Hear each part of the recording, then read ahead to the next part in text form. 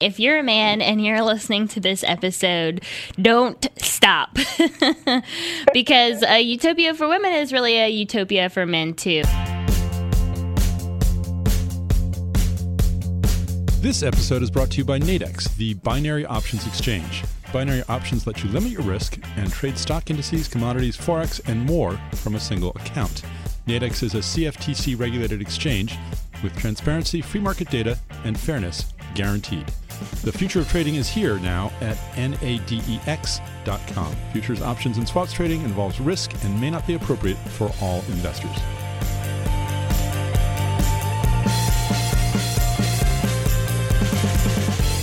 Hi, and welcome back to Bloomberg Benchmark, a podcast about the global economy. It is Thursday, February 11th. I'm Tori Stillwell, an economics reporter with Bloomberg News in D.C., and I am joined by my co-host Aki Ito in Tokyo, where she's the temporary bureau chief. Hello. Hey, Tori, how's it going? Pretty good. How are things out in Japan? It's been really frantic. It's good to hear your voice again. What's been the most frantic? What's been the craziest thing that we should tell all our listeners about? Oh my gosh. Well, we had quite a frantic moment in the office just yesterday when the yield on 10-year Japanese government bonds slid past zero for the very first time. And since then, over the last 2 days, they've been kind of hovering back and forth between a slightly positive number and a slightly negative number. Wow. Sounds kind of arcane and kind of nerdy, but yeah, in our world of finance, it's such a big deal. Yeah, it's crazy to imagine borrowing money for 10 years and not having to pay any interest on that. If only you had the creditworthiness of the Japanese government plus a central bank that was buying tons of your debt, right? Right, exactly. Be so nice. Yeah, well, a girl can dream. That's right. Well, on to our main topic for today. I've been really excited to do this episode for a while since, Tori, you and I are both women. Yes, we are. And we are both women with careers.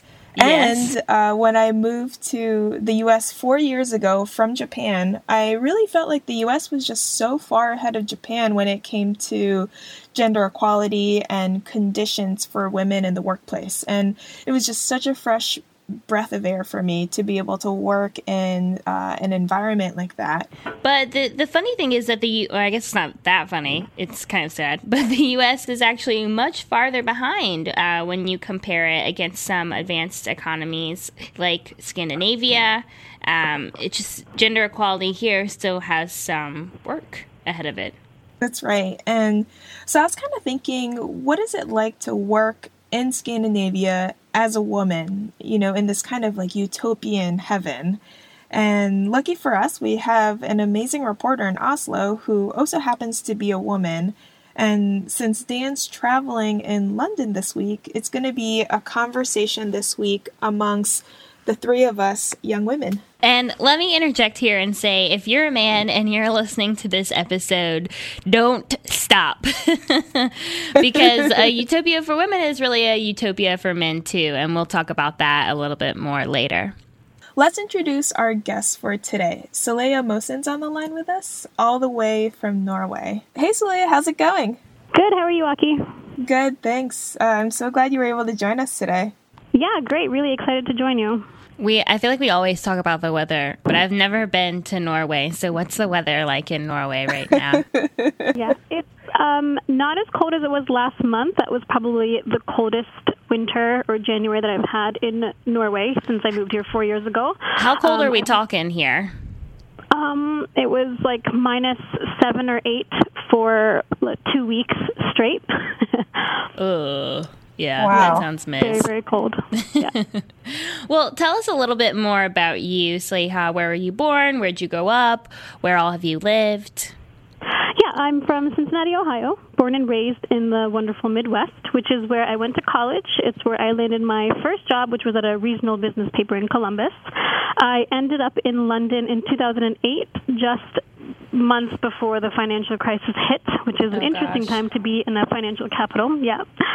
I did my master's there. I had my son there, and in 2011, my family and I escaped from that and came to Norway, where the country's massive oil riches have helped Norway avoid the same financial calamities that the rest of the world experienced in 2010 and 11. And I've been at Bloomberg's Oslo bureau for almost 3 years now. So together we represent the U.S., Japan, Norway, the UK. Tori, have you lived anywhere other than the U.S.? The South, I think, counts as like its own country. Well, that's a lot of countries there. Saleha, coincidentally, you live in the world's best country for working women. That's according to the World Economic Forum's Gender Gap Report, where Norway ranked number 1 in economic participation and opportunity. And that's out of 145 countries, so that's pretty amazing. And for some context here, the U.S. ranked number 6 in the sub-index, which is pretty good. I don't know where the South would rank there, but, on average, America's number 6. Japan was 106, which was worse than a lot of developing countries. Pretty That's bad. Really, really surprising. I had no idea it was that bad. Yeah, I was not surprised. It's pretty horrible. And the UK was 43rd, which was a lot worse than I had expected, too. So, Saleha, what are some things that popped out at you when you moved to Norway? Because, this episode is all about what it's like to be in the world's best country for working women. So what are some things that illustrate that for you, just how great women have it there? I'd actually say that what stood out to me most was seeing men pushing strollers. If you pick any weekday afternoon, walk down the street, you'll see loads of fathers that are out and about with their small kids.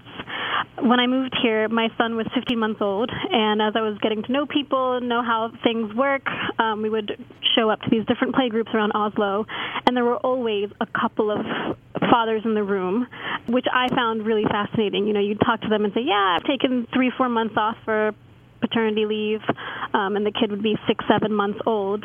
And to me, what that meant was that for each dad that's out there with their small kid, there is a mom who is able to go back to work a little sooner, continue the climb up the career ladder, rather than take a few years off to have 1 or 2 kids and then end up falling behind as your male peers race ahead of you. When we were brainstorming for this episode, Saleha, you called it a men's liberation movement. Tell us what you mean.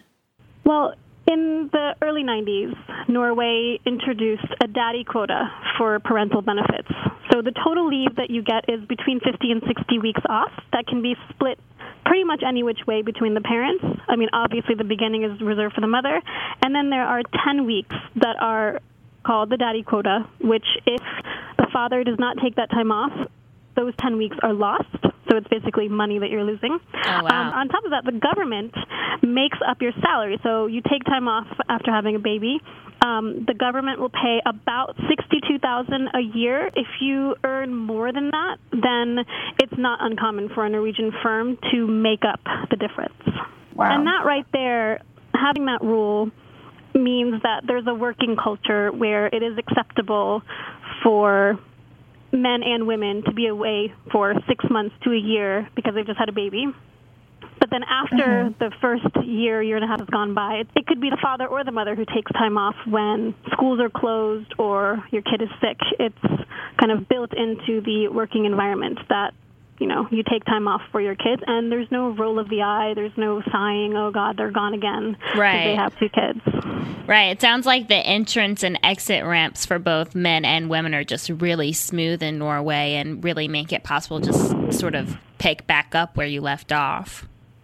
Yeah, and it also makes you feel as a woman that you won't necessarily get passed over for being a woman, because hiring a man could also mean 6 months, 8 months of parental leave. Yeah, you said that you were hired because you were taking over for someone who was on maternity leave, right?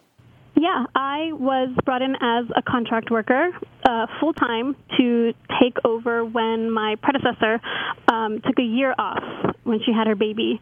And it was kind of dangled to me that, we'll hire you if you're good, this kind of thing. And to me, I just thought 1 year at Bloomberg will not hurt. So even if they can't hire me, at least I've got 1 year under my belt.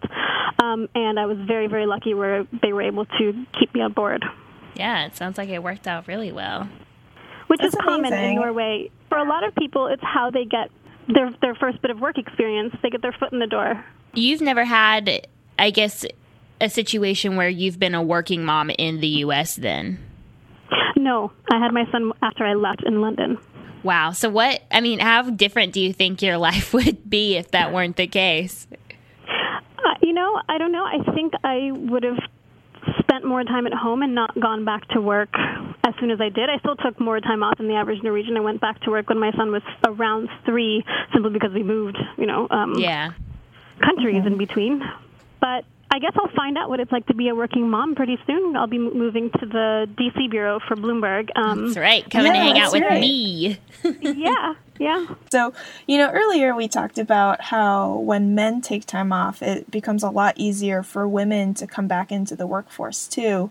For a little bit more context here, in Norway, 76% of women and 80% of men participate in the workforce. So women are very close to being as equally involved in the labor market as are men. In Japan, only 66% of women work, compared with 85% for men. So that's a pretty big gap there. I think the U.S. is somewhere in between. And I think another way to think about this is, although Japan's population is shrinking and companies are scrambling to find workers for all kinds of jobs, there's this huge pool of underutilized workers that really does make for a real economic case for governments to create better working environments for women. Yeah, I know a couple different groups have all talked about this as a way to combat that productivity problem that we have talked about on the show so many times. As we get economies that are aging and that are maturing, one untapped pool for them really is women, and drawing more women into the workforce. It's just this vast opportunity that many countries have, and they aren't making full use of it yet. Yeah, in terms of economic benefit, what I can say is that the participation of women in the workforce in Norway has gone up from about 50% in the 70s to 74%, 75% today. And I think that Norway, at least according to the OECD, Nordic countries in general have some of the smallest gender gaps in the world. And Norway is a star even amongst the Nordics, having made very steady progress closing the gap between men and women by about 5% over the last 10 years. It kind of sounds like one of those cases where, a government implements a very progressive policy and it takes a while for the effects to seep through the culture. But at this point, it sounds like it's just so normal for men to take leave. It's so normal for a wife and a husband to equally share the burden of raising a kid that you don't think twice about it anymore. Yeah, that's true. But in Norway, there actually still is some room for improvement. I mean, you could say, there are more women in the public sector than the private sector. So you look in parliament or even the leading politicians in the country, the prime minister, the finance minister, defense minister, they're all women. The heads of the Business Confederation, labor union are also women. The interesting thing is that this is not a big deal. No one's talking about it, how great it is or it's not great. It just is. But when you That's look amazing. but when you look at the central bank or non-elected officials, it's mostly men. All 3 central bankers that we have are men. There are 13 executives that oversee the nation's sovereign wealth fund, which is the biggest in the world, and just 2 of those 13 are women, and those were added very, very recently in the last 2 years. And even if you look at the 25 biggest companies on the Oslo Stock Exchange, men dominate the executive suites in those companies. This is all fascinating, and I definitely want to pick this back up after the break, and we get a word from our sponsor. What do traders want? To you limit risk, access every opportunity, and trade on a level playing field. Nadex binary options let you set your maximum profit and loss before the trade, so your risk is always limited. Find opportunities in multiple markets, stock indices, commodities, forex, even economic numbers, and Bitcoin, all from one account and platform. Nadex is a CFTC-regulated exchange with transparency, free market data, and fairness guaranteed. Innovations the financial industry needs, and Nadex already has. That's why we think binary options are the future of trading. And it's here now at nadex.com. Futures, options, and swaps trading involves risk and may not be appropriate for all investors.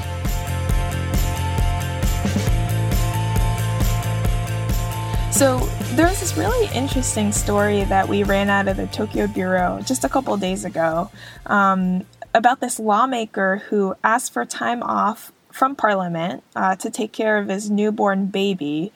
And he came under intense fire as a result, really intense criticism. All these relatively older lawmakers within his political party were like, oh my gosh, like you can't do that. Like you're a lawmaker. You can't miss all these very important votes. And so I think as of now, he's still not allowed to take paternity leave. It sounds like a pretty different situation from Norway. Wow, it'd be nice if in the U.S. lawmakers didn't want to miss votes. That would be great. Saleha, how do you balance the responsibility of taking care of your child with your husband? I'd say it's pretty split, 50-50. If he gets sick or needs a day off from kindergarten, whichever one of us has a lighter or more flexible workload for the day will be the one to stay home. And your child is 5 years old, is that right? Yeah, he's 5. I have to say that my husband, he's always been interested in being an involved father, but when we were living in the UK, the difference was that in London, circumstances kind of pushed us into the classic 1950s family. He was working long hours. I had very little time to look for work. You know, I was cooking and cleaning and taking care of our son while he was out bringing home the bacon. But in Norway, we both have time to be focused at work and at home. Oh, that's great. Do you think moving to Norway has changed him in any way? Like changed his attitude towards family or your career? I mean, like I said, he was always supportive of my career and interested in being an involved father. But when it comes to things like the thought of taking an extended paternity leave, I remember when we first moved here, he thought, I could never stay at home for 3, 4, 5 months. But now I think he really wishes that when we had our son back in London, he could have stayed home a little bit longer than just the 2 weeks that he did. Well, it's nice. I mean, it's so great when money isn't really an issue and you're trying to fix these really big social problems like gender equality. And it sounds like Norway has come very close to doing that, not totally fixing it, but is on the right path. And like we've talked about, they have this gigantic sovereign wealth fund that's funded by oil.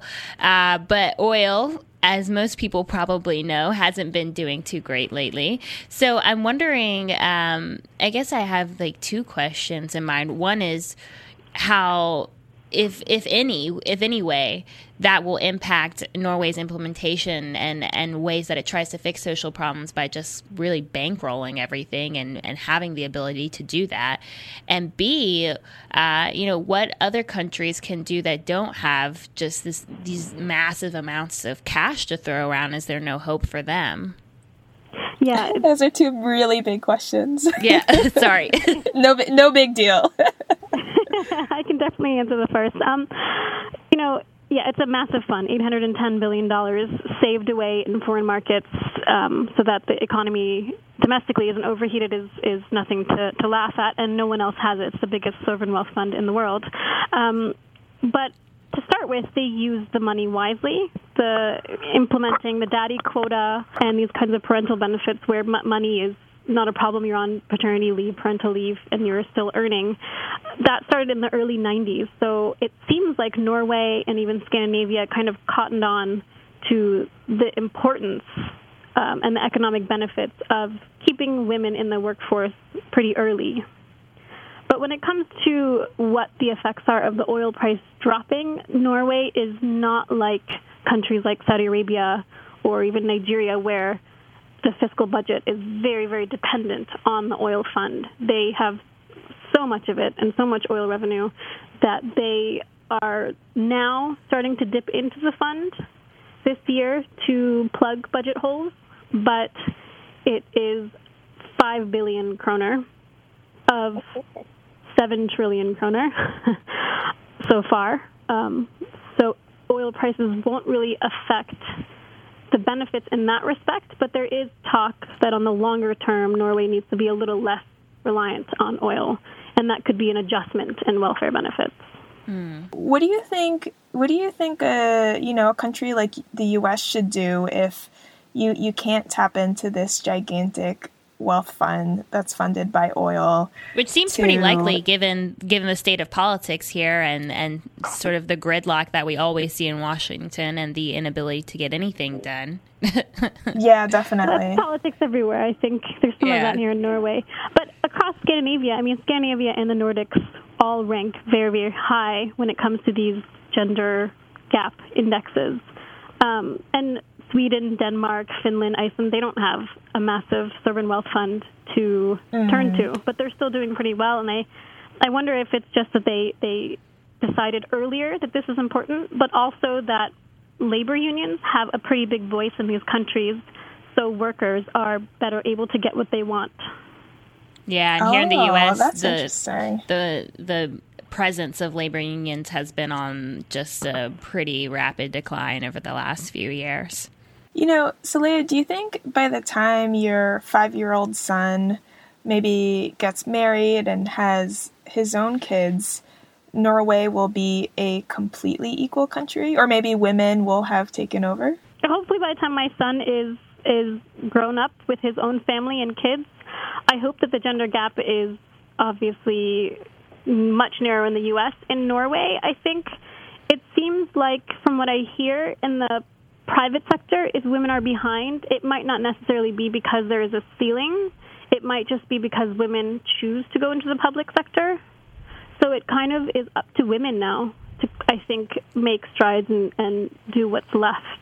Yeah, because you said that there's women work in the public sector in much higher ratios than men, and people typically in the public sector get paid a little bit less, right? Yeah, they do. But they probably get a little bit more flexibility when it comes to benefits.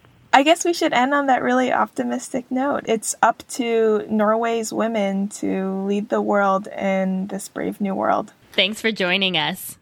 Thank you. And thanks to all of you for listening to Bloomberg Benchmark. We'll be back next week. And until then, you can find us on the Bloomberg Terminal and Bloomberg.com, as well as iTunes, Pocket Cast, Stitcher, Google Play, and everywhere else, basically. And while you're there, take a minute to rate and review the show so more listeners can find us. And let us know what you thought of the show. You can talk to us and follow us on Twitter at AkiIto7, at Tori Stillwell, and our guest Saleha is at Saleha Mohsin. Mohsin's spelled with an H in the middle. See you next week.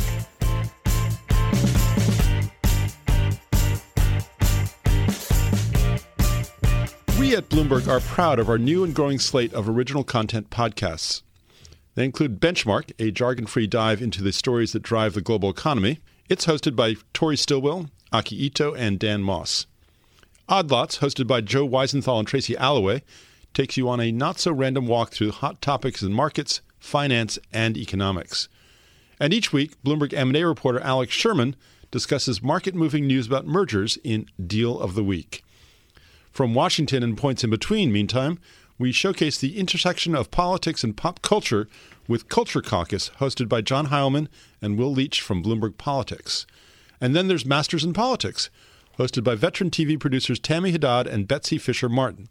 This bi-weekly podcast features extended conversations with candidates, campaign strategists, and journalists. You can find all these podcasts on the Bloomberg Terminal, Bloomberg.com, iTunes, SoundCloud, and any one of your very favorite podcast platforms.